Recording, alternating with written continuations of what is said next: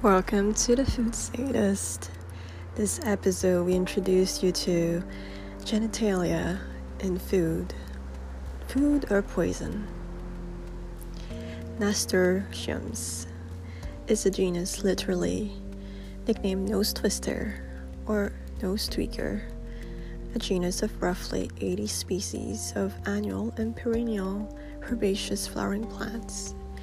The only genus in the family Tropiolochia. The seeds look like chickpeas. Just toss them into the soil and they thrive on neglect. To see the value in these seeds, we must really observe them. The youngest, juiciest leaves, which taste very much like watercress, lend a peppery zing to salads or cream cheese dip. The flowers are surprisingly spicy too, but with a shot of sweet nectar that sits in the spur. Pickle the green seed pods in vinegar and make vibrant salad dressings by steeping the colorful flowers in vinegar. Nasturtiums are good summer eating, and the only way you can get them is by growing your own.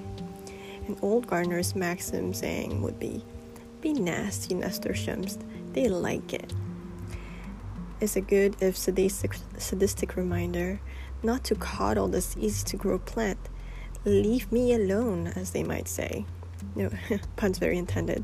You'll grow the best and most abundant flowers in sunny gardens where the soil is very wet, is very well draining, actually, slightly dry, and nutrient poor. Too much nitrogen and you risk suffocating these little flowers. Empress of India's a dwarf variety with smaller blue and green pads and deep red flowers are also a really good choice. It will happily grow in a small 6-inch deep pot. Rambunctious, nicknamed the Nasties, they penchant for attracting hordes of jittery little aphids around new leaves and flowers. Some gardeners grow nasturtiums as a sacrificial trap plant in order to protect the others, the more prized crops. But really, nasturtiums are a prize in themselves, with this mildly peppery flavor with an aroma reminiscent of mustard. Dieffenbachia, the tropic rain, a common office plant, easy to grow in its large, beautiful, majestic green leaves, though it has a sadistic story behind it. Very unpleasant to hear, so fair warning. People have used this plant in the past for harmful reasons. The stalks especially contain microscopic needles of calcium oxalate. These needles are irritating to the skin, the lips, the inside of the mouth, more so if they're driven to the skin by action of chewing. Swelling, reddening, pain. The tongue's throat swells so much that it blocks the airway. The victim unable to speak, hence the common name, the dumb cane, or the somewhat less common name, mother-in-law plant.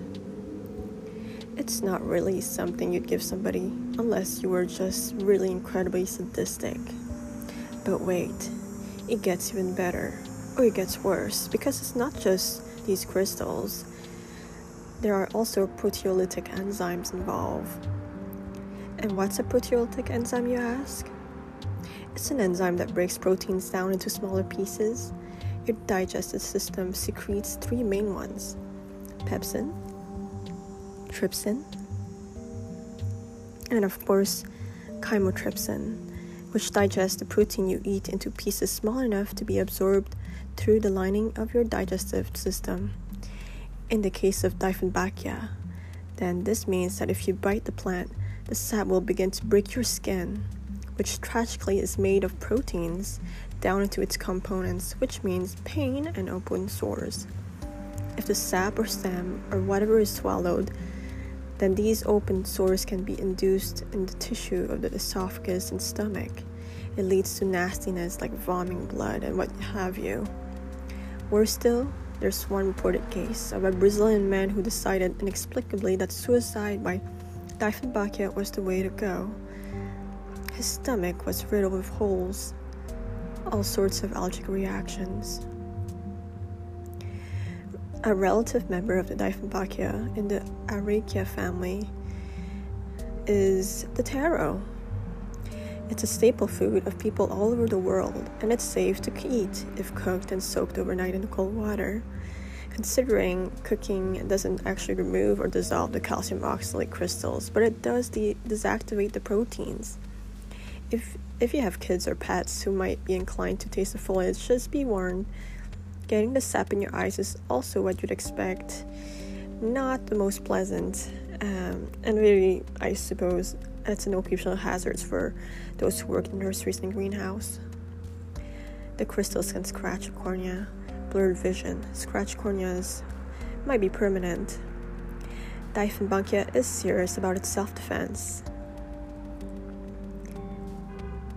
After all, slave owners in the West Indies used to use Dieffenbachia to punish unruly slaves on purpose. People would stick pieces of Dieffenbachia canes on in the mouths of other human beings for the purpose of causing them pain and swelling and muteness and difficult breathing and open sores and maybe even bloody vomit because they've been unruly. Maybe they have been unruly a little bit, but then if you want somebody to act civilized, transporting them to another continent against their own will and forcing them to do hard physical labor for you under threat or torture is not, I think, the way to get that. I mean, you'd be unwilling too. Of course, no list of dehumanization is complete without Nazi Germany.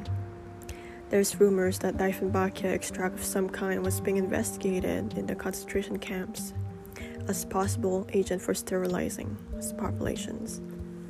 Experiments were limited by unavailability of Dieffenbachia in Germany at the time. Is that a good thing or not? Which would you prefer, torture by Dieffenbachia or the gas chamber? There's at least one reported case of Dieffenbachia being used to prevent a crime victim from testifying in court. Barnes and Fox in 1955 have also chronicled an interesting story, Kremens in 1952 case of Dieffenbachia being rubbed into the mouth of an eyewitness to a crime by the culprit, and when the witness was called into court in the Bahamas, he could not testify, and the criminal was acquitted. What? They couldn't have the witness write shit down? Testimony doesn't count unless it's verbal?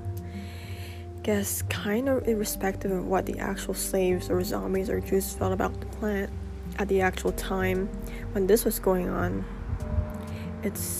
It's a long time ago, but it had represented punishment, pain, and degradation, concentration camps, and so on, even the zombie voodoo recipes. All these years you think you know a plant, and then you find out something like this. You feel like saying to the plant, I don't even know who you are anymore. On the other hand, I suppose going from instrument of torture to decorative office plant is an improvement. Kind of a swords to plowshares progress. Maybe it's being rehabilitated. And let's tune in to the next. Thank you.